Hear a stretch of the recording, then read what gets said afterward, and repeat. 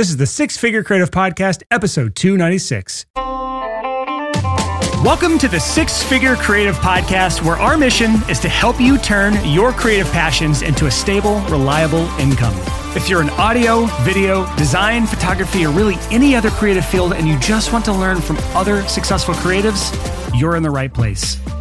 Hello and welcome to the Six Figure Creative Podcast. I'm your host, Brian Hood. If this is your first time joining us for this podcast, first of all, welcome, hi, hey, hello, glad to have you here. This podcast is for you if you are a creative who offers freelance services and you want to make more money from those creative services without selling your soul. If that sounds like you, you're in the right place. For my returning listeners, you may recognize the guest that we have today. He is a repeat guest. We haven't had many repeat guests on the show for whatever reason. I don't really fully understand that. I think it's because I just forget to ask people. The guest today is Michael Janda. If you could see him on the screen, you know who it is already. He's a big, bald, beautiful man. And I feel like you've gotten even more swole since last time I saw. Have you been working out more? I'm back. The COVID era where I atrophied down to normal humanity is over. And now I'm back in the gym long enough to get some of my mass back. For those who've been listening a long time, you'll recognize him. Episode 207. The episode was titled How Freelancers Can Use the Rule of Seven to Ethically Get More Clients. It came up July of last 2022. So it's been a year and a half since I've had you on, and you're actually the first guest we've had in about a year. I'm honored by that. I'm honored to be the repeat guest and the first guest that you've had on for so long. So that's great. Thank you. I'm really excited for the topic we got today to talk about. But before I do, I'll just say for any new listeners or people that didn't watch Michael's last episode or listen to Michael's last episode, we talk about his clout and his history and kind of his origin story there a little bit. But I'll just say this. Michael is worth listening to, definitely above and beyond even myself. So if you listen to me and you trust me for whatever reason, Michael is like 10 levels above me. He has a former agency owner that has worked with Disney, Google, ABC, NBC, Fox. He's sold that agency. You even have an Instagram, $30 million in revenue. I can promise you I have not made $30 million in revenue myself. He's been on the Inc. 5000 twice. You've authored 2 internationally published books. You got 161,000 followers on Instagram, which is kind of your main platform.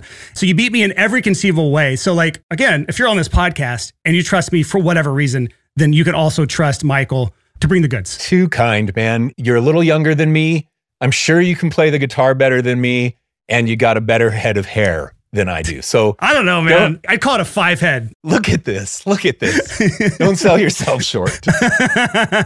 Okay, so topic today, man. We chatted about this a little bit at pre-episode, but this is, you're like maybe the last or one of the last few episodes in this series we have now called the Infinite Client Series. And the whole thought is we could have infinite clients as freelancers if every single client we ever worked with would refer one client to us. And if those clients never canceled or never stopped working with us, they always came back to us again and again and again. If you did that, you would have an infinite source of clients. It's, to me, an impossible task, but it's something worth striving towards. And so I wanted to bring Michael on here because he has scaled a very successful agency. He's been a part of big teams, small teams. You've done solo freelance stuff. You've done everything you could possibly do, I think, as an entrepreneur. So if I'm going to ask anybody about the topic of like, what would you need to do as an entrepreneur, specifically a freelancer, to work towards that goal of infinite clients? What are the big things to do as a freelancer to make that happen?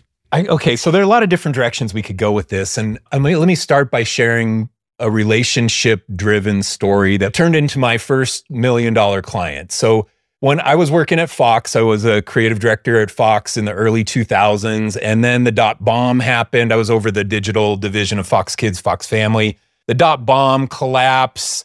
We go on life support. Our 50-person team turns into 6 people, and we fulfill the advertiser agreements, and then we end up getting laid off along with the rest of the people. That's the moment that kicked me into freelancing because people weren't hiring in the web design industry that I was really focused on at that time. They were laying people off. Teams were getting smaller, not bigger, and people started outsourcing. So one of my first clients was ABC Family, and it was what Fox Family was. ABC Family became when it was sold to Disney.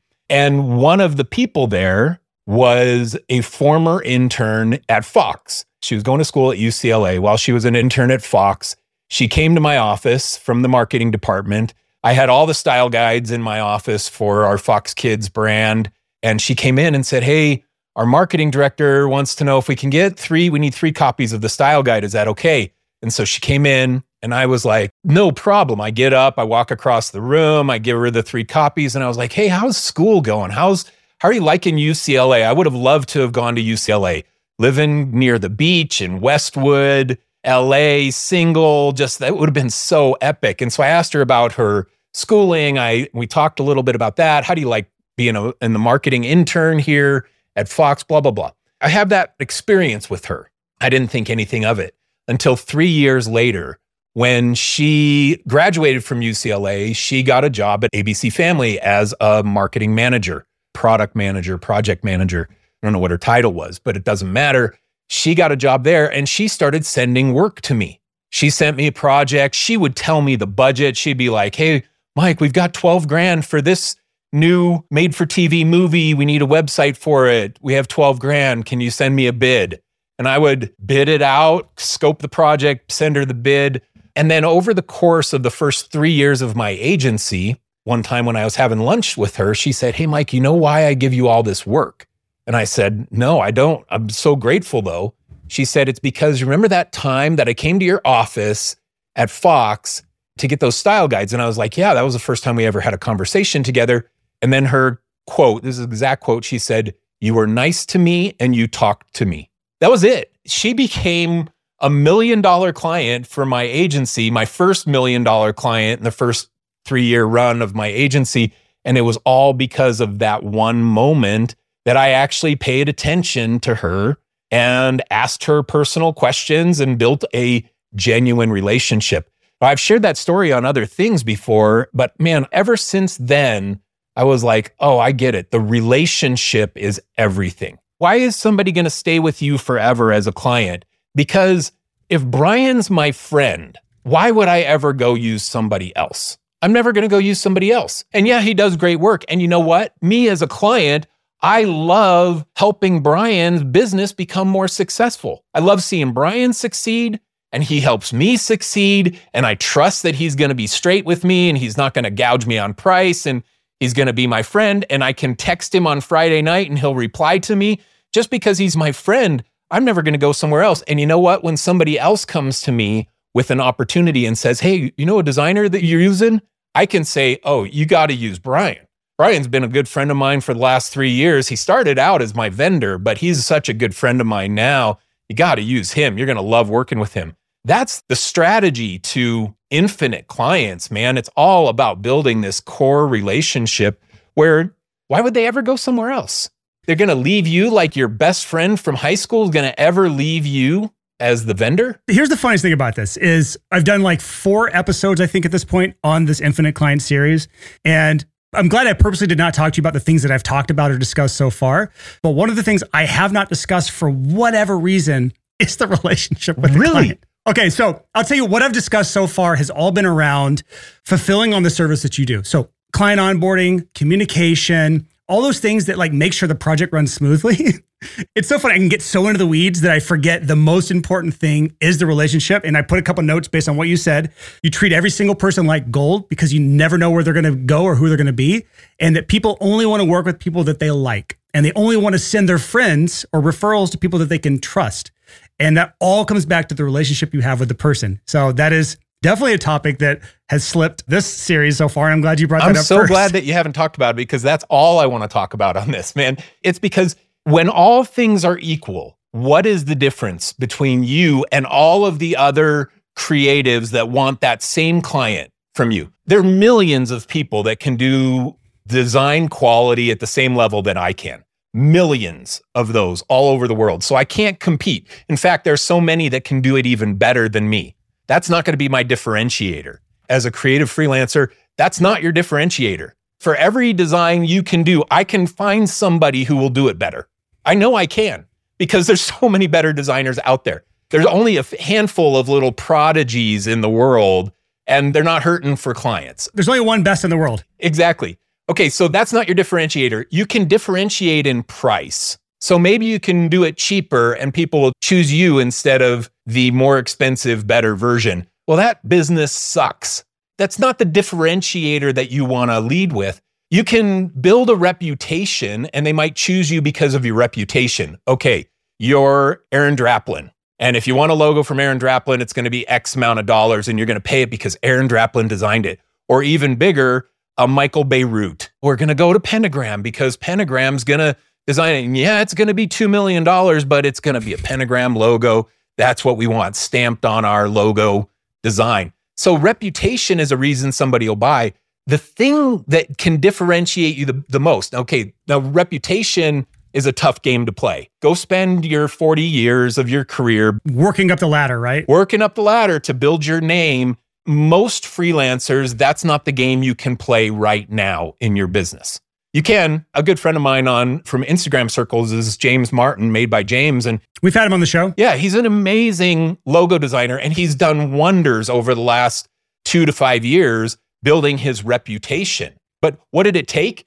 Tons of content on social media, writing a book. That his book is amazing. His design work is amazing. But man, he's had to hustle and spend a lot of time and money building his reputation. That's a game you can play, but it's not the game that most creative freelancers want to play or are even capable of playing. But everybody has the ability to play the relationship game. That's the differentiator. The difference between me and all of the other people that would have done work for Google at the same level or better than me and my agency, what was the difference? The difference was that I had a friend at YouTube who used to be a client at ABC Family. And then I built a friendship with him, client vendor, but that became a friendship. When he goes to YouTube, he reaches out and says, hey, I'm at YouTube now. Can you do a project for us? And then we become a Google vendor. And then we start building relationships with people in Google. And then that starts turning into work. And then that starts turning into referrals because now they're referring Mike, my new friend, to other divisions of Google. That's the relationship game. And you can start playing that game in your small town right now. Go to the freaking Chamber of Commerce meetings and meet the people who own the coffee shop and meet the people who own the insurance agency and the whatever. Build those relationships in small towns. One of the very first people that I ever coached did that. She built her business. Her name's Laura Lee. She's amazing. She built her little agency in Clarksville, Tennessee, which is like 45 minutes outside of Nashville. She's built a great little agency being the big fish in a small pond, but most people in the business circles know of her agency and have a relationship with her. She's super outgoing, super friendly. She's built those relationships. That's the differentiator. Why would they ever go somewhere else? When Laura Lee's down the street, and she's my friend because I've seen her at Chamber of Commerce meetings, luncheons for the last 3 years. I'm not going somewhere else. All right, so this is a huge point. Your differentiators you listed out are skill set, very hard to compete with.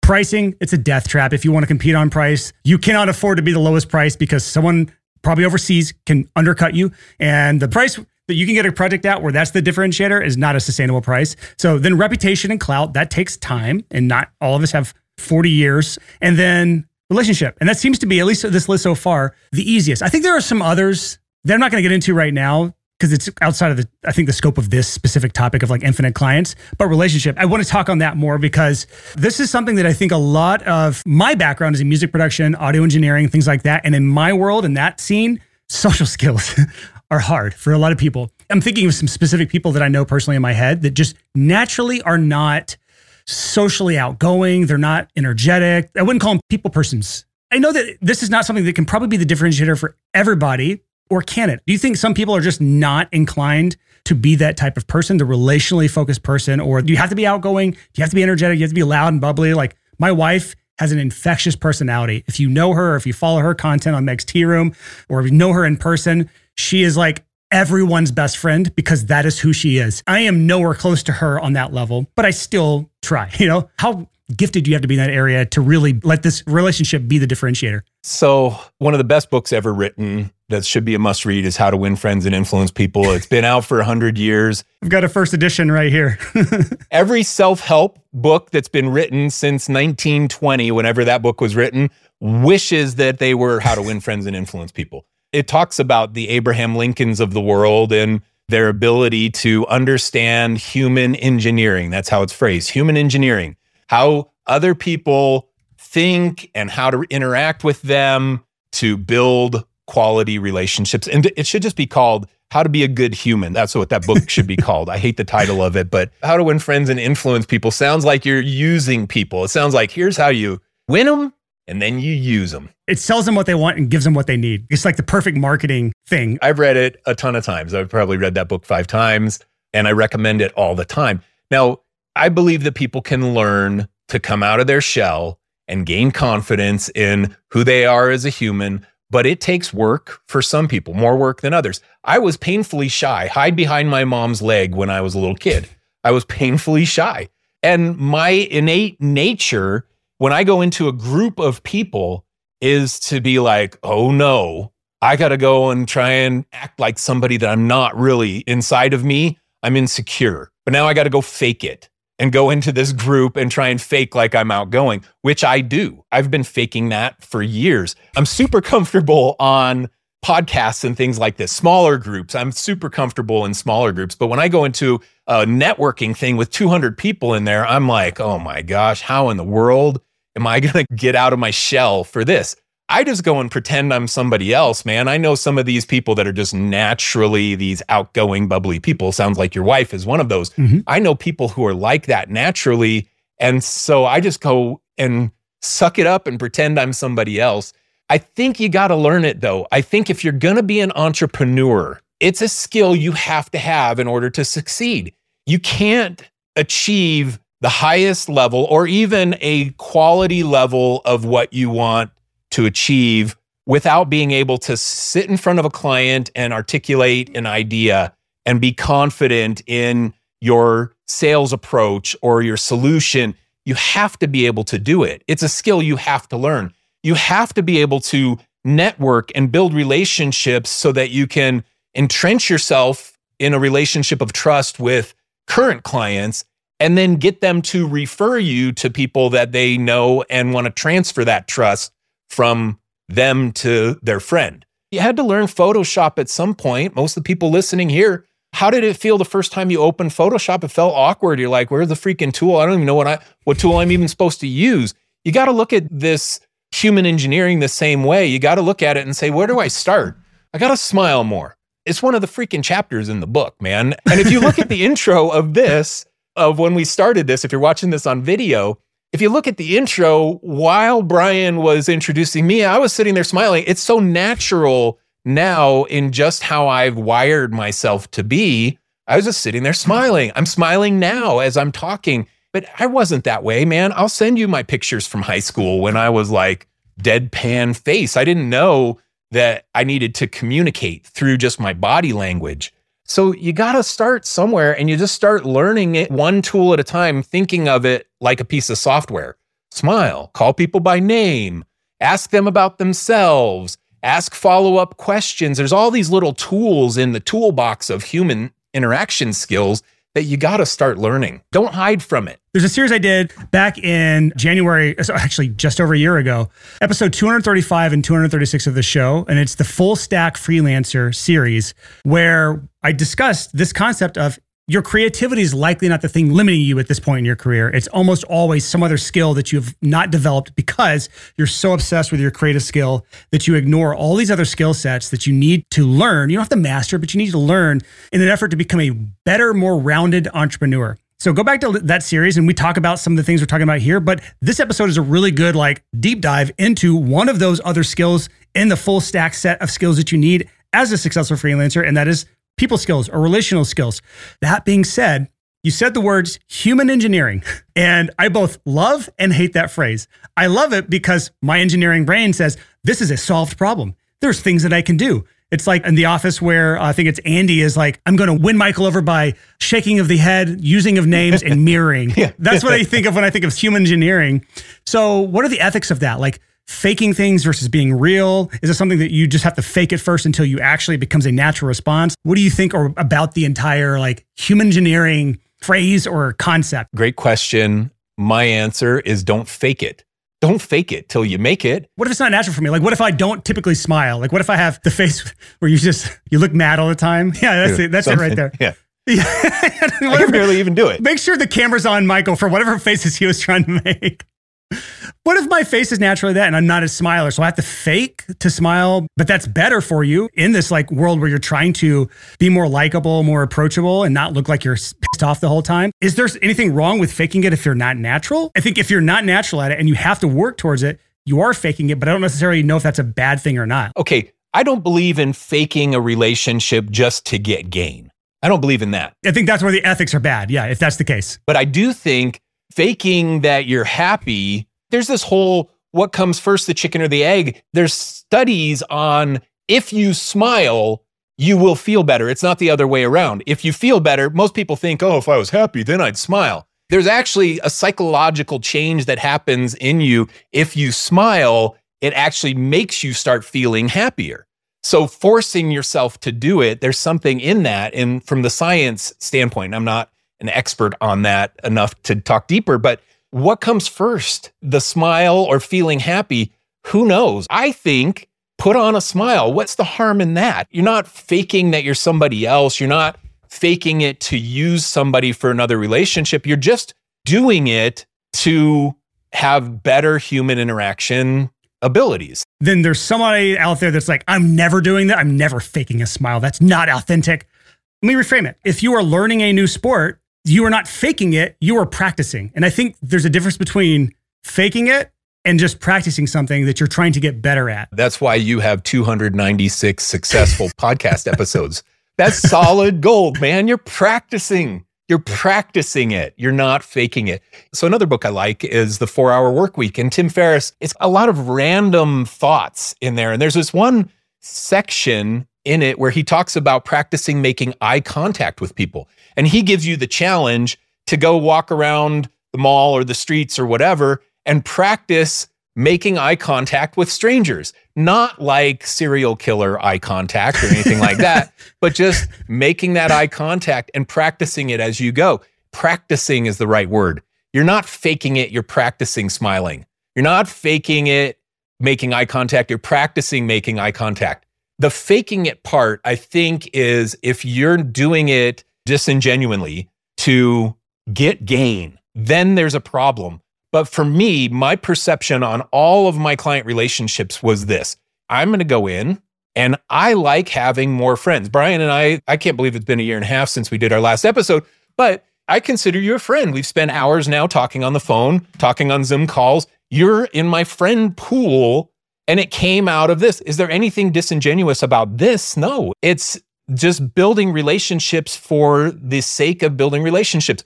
Have we ever approached each other about, hey, okay, maybe if I go on Brian's podcast, then he'll shout me out and then I'll get some more course sales. That's the disingenuous part. And if I came into this with that mindset, it would be inauthentic. But I come into this just thinking, you know what? I like Brian. I like his mission. I like talking about this stuff. I talk about this stuff all day long, every day. It's my business life right now. I like it. And if it helps somebody, then great. And if somebody buys something from me down the road, then that's great too. But if not, you know what? Brian's my friend. So my life is better just because of that. And if you go in that same mindset with your clients, where you go in and just say, you know what? I'm going to build a relationship with this person just for the sake of building a relationship. And my life is better with more positive relationships in it. That's the win. And if something comes of it as a byproduct, then great. All right. So I think we've reframed it now. And the goal is to practice things that we are maybe not gifted at naturally. And I know this when anytime I read this book, again, I'm holding up because I paid a lot of money for this first edition and I talk about it all the damn time. Anytime I read that book, it's brought to the top of my mind the things that I have let fall off to the wayside. And so anytime I read it, I find myself doing things more that I wouldn't naturally do. And again, that's not me being disingenuous or me being fake. It's me practicing something that I just read, not unlike any other skill. If you just listened to an episode about me talking about a new onboarding sequence for your freelance business, like it was 4 or 5 episodes ago, then chances are like you could practice that. It's like, I need to go put those things into place and it didn't work. So I'm going to fix things. I'm going to try it again. I'm going to try it differently because this represents who I am a little bit better than what Brian said. It's the same thing in this book. That being said, practicing things, there's 2 things again. If we're trying to make relationship as our differentiator, then I put it into 2 buckets. I always try to sequence things in my brain and lump them together. So like, forgive me for processing this way, but being likable, being trustworthy. And I look at those 2 distinct things. If you are disingenuous, you might be likable, but you won't be trustworthy. And you might be trustworthy, but if you are not likable, then people don't ever get to trust you. So we kind of need both of these things for the relationship to really form. What are some of the things around being likable that you think we need to practice in order to become more likable? Most people love themselves a lot. And have you ever actually sat down and thought about where your next client will come from? Most freelancers don't, because most freelancers' number one strategy for getting new clients is something called hope marketing. And if that sounds like you, you're not alone. Most freelancers think that just by putting out great work, clients will come banging down your door to hire you. Now, while you obviously do need to be good at what you do, we both know that this strategy does not work. Otherwise, your calendar would be 100% booked solid with amazing projects from your ideal clients. So to help you with this fight against hopium addiction, I'm excited to announce that our flagship coaching program, Clients by Design, has finally opened up applications again. This transformational coaching journey is not a one-size-fits-all. It's tailor-made just for you. We'll do a deep dive into your business to see what's missing, and we'll lay out a step-by-step roadmap to guide you over the next 6 to 8 months. And here's the best part. We don't just give you the plan and send you on your way. We give you personal, one-on-one help so you never get stuck. And we make sure you actually follow through with something called our absolute accountability system. So if you're ready to stop relying on hope marketing and ready to start building your own client acquisition machine so you can get a steady flow of clients, then it's time to step up and apply for Clients by Design and see if you're a good fit. Just go to sixfigurecreative.com/coach. And I'll be the first to say that this program is not for everyone. So far, we've only accepted about 25% of those who apply. So if you want to find out if you're a good fit, just go to sixfigurecreative.com/coach and fill out the application.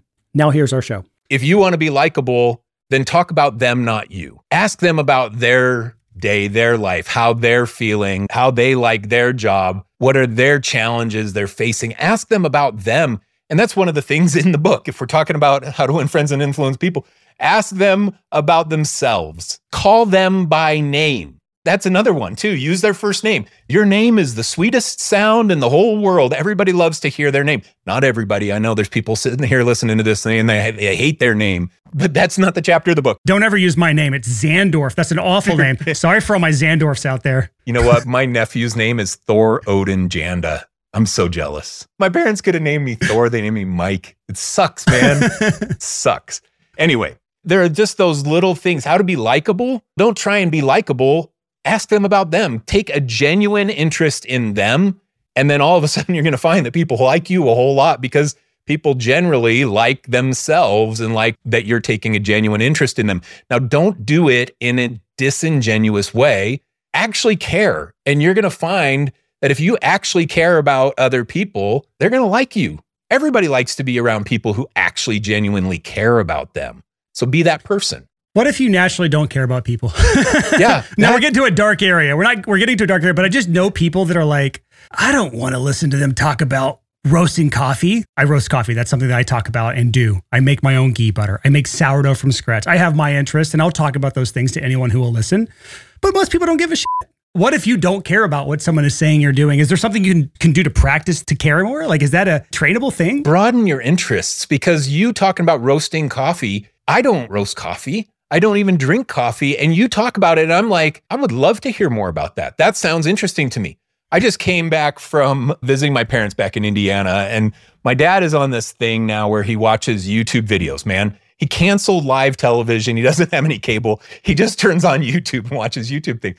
And so my dad's 82. And I spent a lot of time laying on the couch with my dad in the room watching documentaries about everything under the sun, man, from the history of the domestic dog, going back to Cro-Magnon times of a docile wolf turning into entrenching itself with a human, and then it had more baby docile wolves, and then all of a sudden we have domestic dogs over time. Anyway, true or false, who knows? But it was interesting to me. So the step number one is widen the lens that you have of the world and start to take genuine interest in things that you don't know about.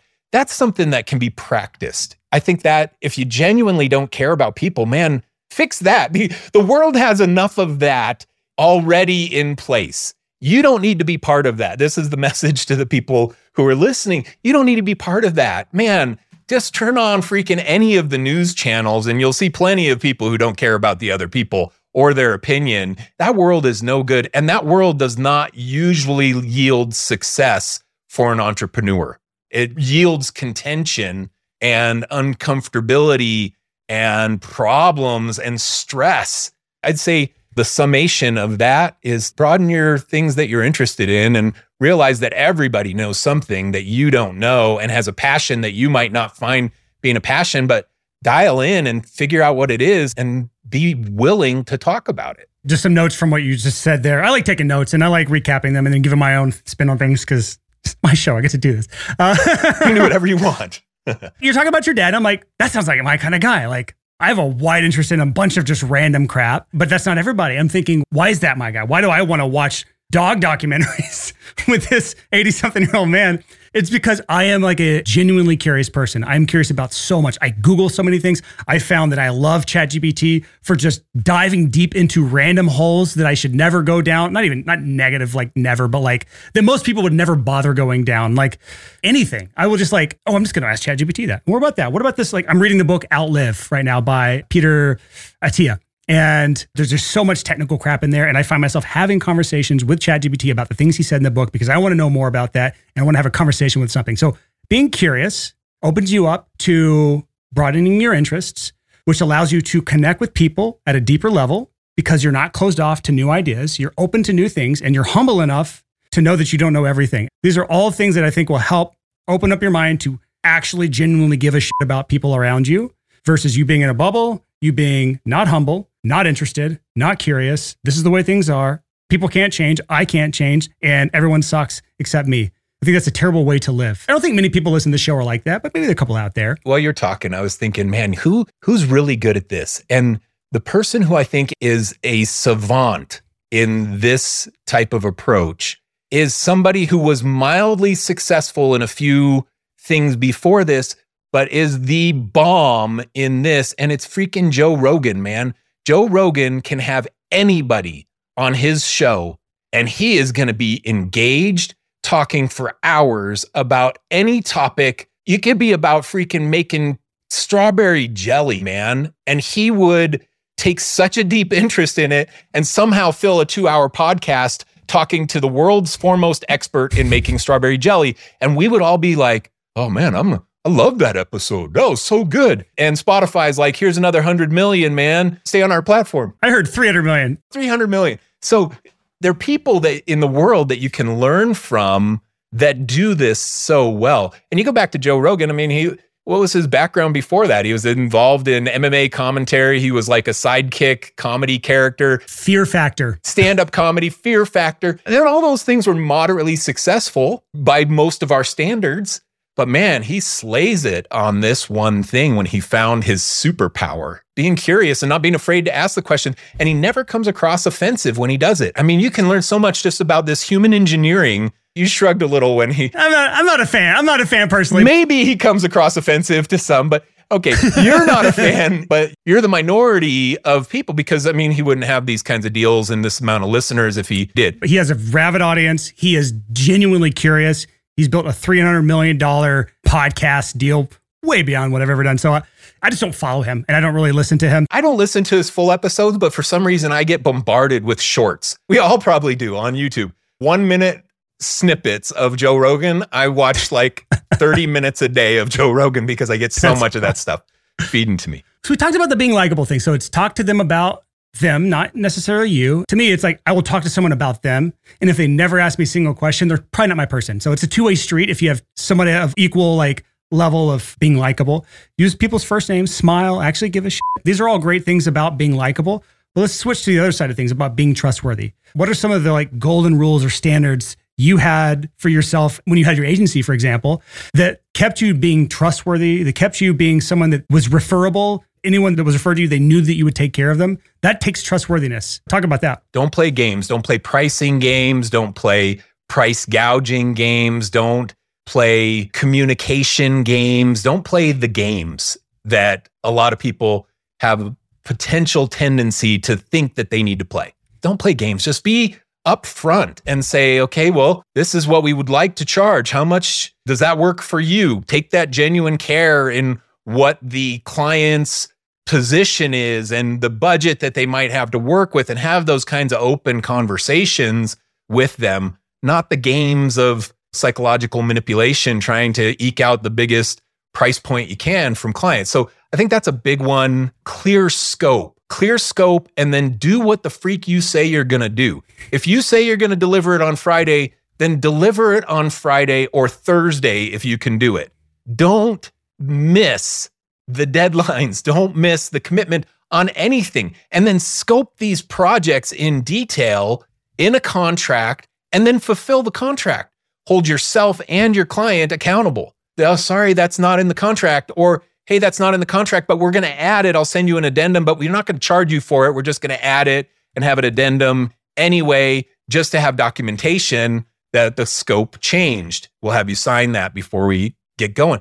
Like those kinds of things build trust. Structure and organization, man. Take the difference between going to Disneyland versus going to the county fair.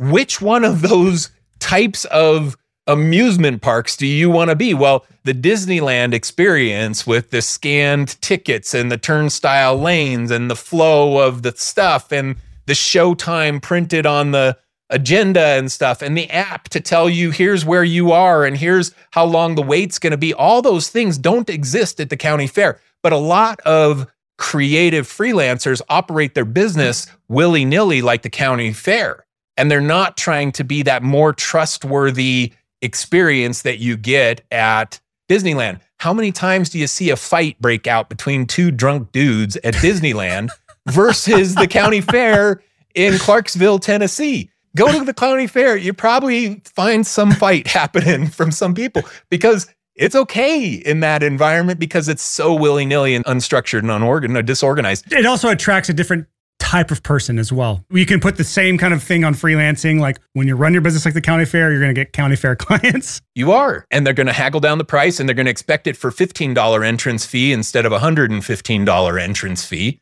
I think that that's a big part of building that trust with clients.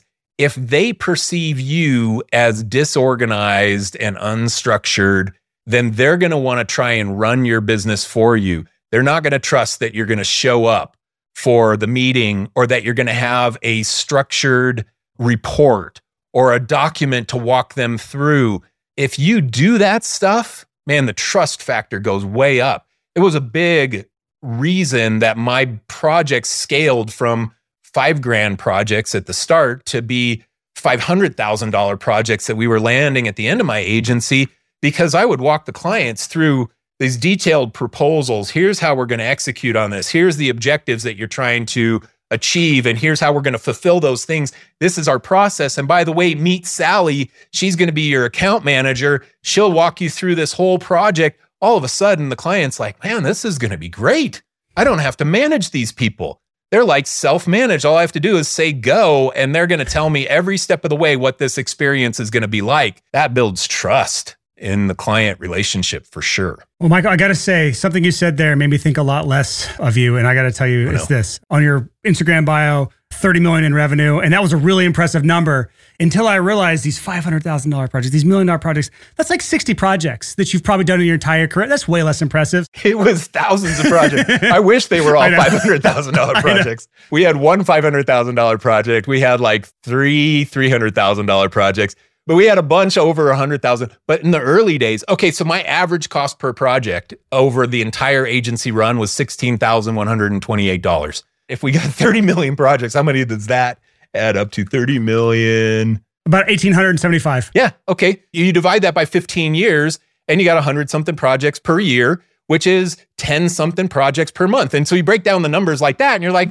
all right, that seems like a load that a small agency could handle. But when you hear the big number, you're like, whoa. I'm going to talk about a couple of these things you brought up when it comes to being a trustworthy freelancer, having a trustworthy business so that you're referable to people, because you will not get referrals if you're not trustworthy. You will not get repeat clients if you're not trustworthy. You will never have infinite clients if you are not trustworthy. So you said no games, price gouging. You might charge too much for one client because you know they got more of a budget, or too little for one client because of the favoritism thing. Although sometimes there's places for the favoritism thing, or like the client who believed in you early on, so you always kind of cut them a deal. That's fine. But no pricing games. But what about, you said communication games. What do you mean by communication games? I'm like, do I do communication games? What is a communication game? What does that mean? Should I reach out to them today? Or will that look too needy?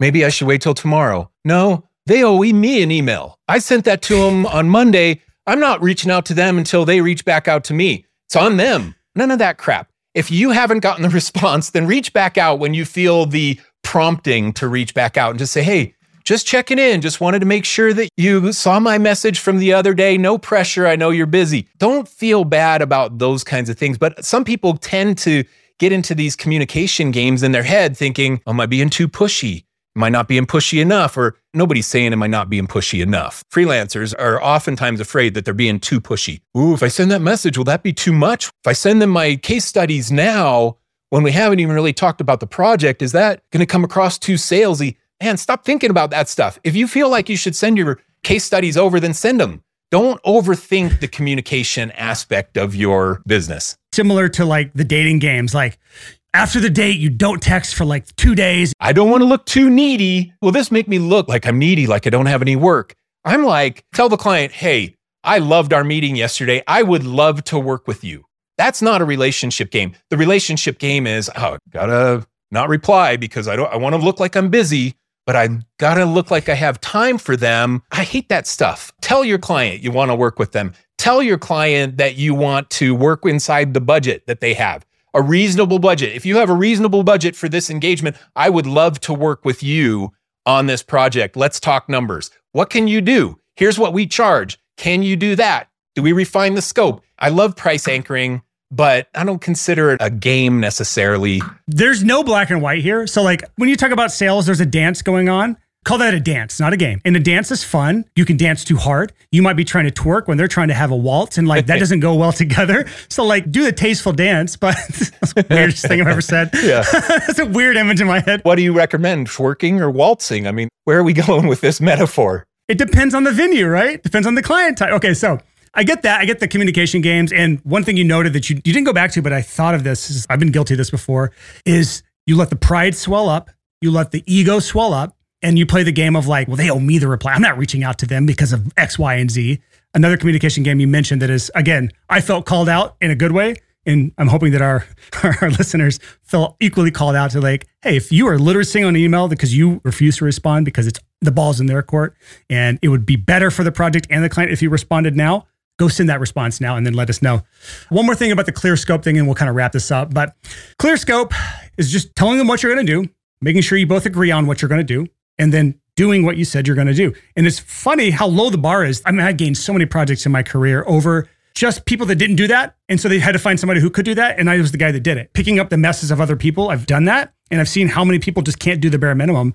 But you said one thing in that around missing deadlines. You said holding the client accountable. That is something it's rarely talked about. It's clear that like, hey, we can say when we're going to send something to the client or when we're going to do something, but holding the client accountable seems like an odd thing that, again, I think I did not do this throughout most of my career where like you're saying, I need these revisions back from you in 3 days. Yeah, and holding them accountable to the scope that you both agreed upon too. So both of that is the thing. So if you say you're going to do a website that has 10 pages and they say that they want to add 4 more pages, and if you add those 4 pages without documenting it and articulating that it's out of scope, you're not fulfilling the contract. You, as the freelancer, you are in breach of contract, and so is your client. But who has most of the blame? I don't know. They added the stuff. You didn't push back and at least say, well, it's going to be 4 more pages than what we agreed upon. Here's an addendum. Whether you charge them for it or not, you should still document that it was out of scope and you modify your agreement. At least in an email correspondence, you say, okay, just so we're all square here, this is about acting like Disneyland instead of the county fair. Just so that we're all square here, our original agreement was going to be a 10-page website, but you want to add these 4 pages. We've agreed not to charge you for those 4 extra pages, but I just want to have some documentation here. So just reply back to this and say, yep, that's what we want to do. And I'll say, yes, we agree to it and we're not going to charge you for it. Then our agreement is back to square. We are in agreement. But so many people, freelancers, and I did it so long, I did it for 10 years in my agency, man, where I'd just be like, okay, well, if that's what they want, I'm not going to step on any toes because I don't want them to get mad at me and leave. It's that kind of thing. At some point, you have to start playing the big boy business game. Let's call it the big person business game in 2023. The big person business game. 2024, Michael. Whoa, it's crazy.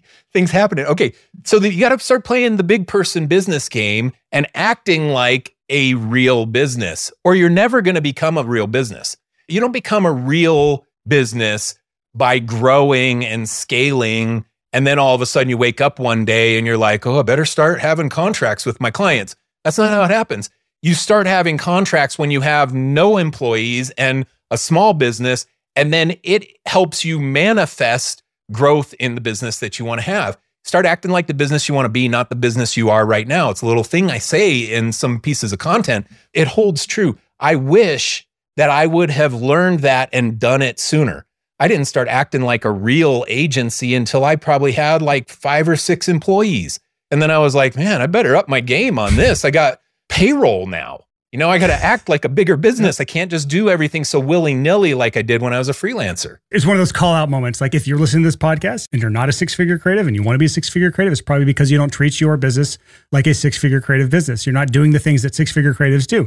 On the flip side, if you're already earning 6 figures and you're trying to get to multiple 6 or 7 figures, you've got to start acting like the people at that level already in order to get there. It's not, I'll get there and then I'll be like that. It is, I will be like that in order to get there. So you nailed that point. One more question. How do you decide? Is it just a gut feel? Or is it a framework you have? Or is there some other decision-making criteria on when do you charge for the stuff outside of scope versus when do you just give it to the client for free and goodwill? It's a gut feel. It's a case-by-case basis. You know what? Let's go back to being likable. Because if the client is likable and they're my friend, then the likelihood of me charging them for the extra thing is a lot lower than if I hate that client and they're abusing me and they make my life miserable. All right, you want one extra page? Bam, here's your change order. Give me another $1,000. So there's something in business, going back to bookending this with the beginning, about just having good relationship skills, whether you're the client or the vendor. Have good relationship skills and you'll be amazed at how much better people serve you if you are a good client to them and you care about that relationship and being likable and trustworthy to them. But it is just a gut feel. I probably did change orders 25% of the time, 10% of the time, something like that. The rest of it, I would look at the numbers, and this is how I would phrase it to a client. I'd look at the numbers and I'd say, okay, you asked for one extra round of revisions on this. I checked back on the hours we've spent and the time that's been invested so far, and I think we're still good on the project and the budget can stay where it is. But if we have another round, then we'll probably need to charge a change order or send an addendum or whatever. But I don't think this one's going to take too long, so we'll just absorb it in the original cost. Man, that goes a long way to building trust with a client and likability, and it's a business-like response that still makes you act like Disneyland and not the county fair. It still makes you be structured and methodical in your business, and your client will look at that and say, wow, okay, man, Brian, thanks, man. Thanks for the extra round. And they'll also be saying, I better not ask for another one or he's going to want to charge me. That's fair. I get it. I shouldn't get unlimited rounds because that's not what's in our agreement. You're setting the framework for a successful relationship, doing that kind of thing with the client. But how often do you do it? It's a gut thing. I didn't do it all that often. Change orders. I hate that. I would rather bid it right at the start, give myself enough padding to absorb a fluctuation in the scope if we need it, and then stick to the price. Even if the client needs to modify the scope a little bit, I'll look at that on a case-by-case basis. And if it's a big modification, let's rebid the whole thing. If it's a small modification, I'm either going to do it for free or I'm just going to send you a small change order to absorb the cost of it. I look at it sometimes, if it makes it easier for anyone out there who's like me, and it's like, it's hard to do that extra thing and not charge for it. Sometimes it depends on the business and the model and the pricing structure and the client type. Look at it like a marketing budget expense. It's like, I'm investing into this client. I'm not getting paid, but the goodwill that I get from that is just part of my marketing budget that will yield a return on investment. It may not be today, it may not be tomorrow, but it'll be a 10x return on anything that I invest into this client, assuming that I like the client and I want more clients like that. You don't want to invest into the bad clients. You want to invest into the good clients. I love that. Okay. And here's the little nugget on top of that. If you do it without documenting it, then you're doing it for free and you're not even getting goodwill. If you do it and document it and send the client a new PDF that says, here's addendum number 1 to our agreement. This was going to be a 10-page website. Now it's 14 pages. Here's what it was. Here's what it is now. Charge $0. We're not going to charge you for this because we can absorb it into the thing, but you still send the formal PDF. Now you're acting like a big person company. And you're getting the goodwill in a formal way from the client. They've got a document that says, man, Brian's a good dude. I'm so glad he didn't charge me for that thing. And that's a great way to practice change orders as well. Start sending your client addendums to the agreement when they go out of scope, but don't charge them for it. Put $0 and give them just a goodwill discount. Don't call it goodwill discount, but that's the mindset that you do. Say, this is the change of scope. It's not going to cost you anything. And that's a great way to practice that until you get comfortable just being in that documentation flow. And then in the future of one, have the conversation with the client and say, okay, we can do that, but it's going to be an extra $2,000. Are you okay with that? And then you negotiate the price to implement it. It's amazing how many clients really don't want the thing all that much if it's going to cost them more money. They're like, oh, we got this great idea. And then you tell them, well, okay, well, that is a great idea. I really love it. It's going to be an extra $2,000. And then they're like, you know what? We don't really need it. But you almost said yes, even though they don't even really want it. And you almost said yes to doing it just to abuse yourself. Man, so much of that stuff exists in the creative industry. Damaging omission to myself here. Never done a change order. Didn't even know what a change order was. Not part of my business. I learned that today. And that's why you should listen to Michael over me. You're awesome, man. All right. So wrapping this up, man, Michael, where would you like to send our listeners to learn more? You got something? I don't even know what's out there that you want to send our people to. Go to my website, michaeljanda.com, or check me out on Instagram @morejanda. Actually, @morejanda on any of the social platforms. YouTube and Instagram are kind of my primary locations, but that handle works on everything but TikTok. Some dude took More Janda on TikTok. He has one post on there. He's squatting. He for sure is squatting on it. Anyway, so I'm most Janda on TikTok, but everything else is More Janda. Yeah, you can go to my website and I've got courses and my community and stuff on there, but I love getting DMs from people. So if you listen to this and you're like, hey, I liked your conversation with Brian. Brian's not so smart, but you gave some good things. I'm just kidding. Just kidding. You're right. You got it. But I liked your part. Then send me a DM for that. That's great. Yeah, everybody go send him a DM on Instagram. We'll have links to everything he linked here, past episodes that I mentioned here, all on our show notes over at sixfigurecreative.com/296. That's the quickest way to get to the show notes for this specific episode with every link ever mentioned in this episode. Our team's awesome at finding that. And I hate podcasts where something gets mentioned and I can't find the damn link. sixfigurecreative.com/296. Michael, thank you so much for coming on the podcast again. And it better not be a year and a half before you come back. Hey, man, again. I'm glad to come back anytime. And then let me shout you out for a second. You're on episode 296. When you mentioned The Simpsons, do you know how many episodes The Simpsons have? 760. It's the longest running show in history. And you're like almost halfway to the freaking Simpsons, man. That's kind of awesome, actually. I'll have a Simpsons episode when I hit that exact number. It's pretty impressive. It's hard to do a podcast and to keep the consistency up as long as you've done it. Kudos to you, man. It's a great podcast. Thank you for having me on. Thank you for coming, man.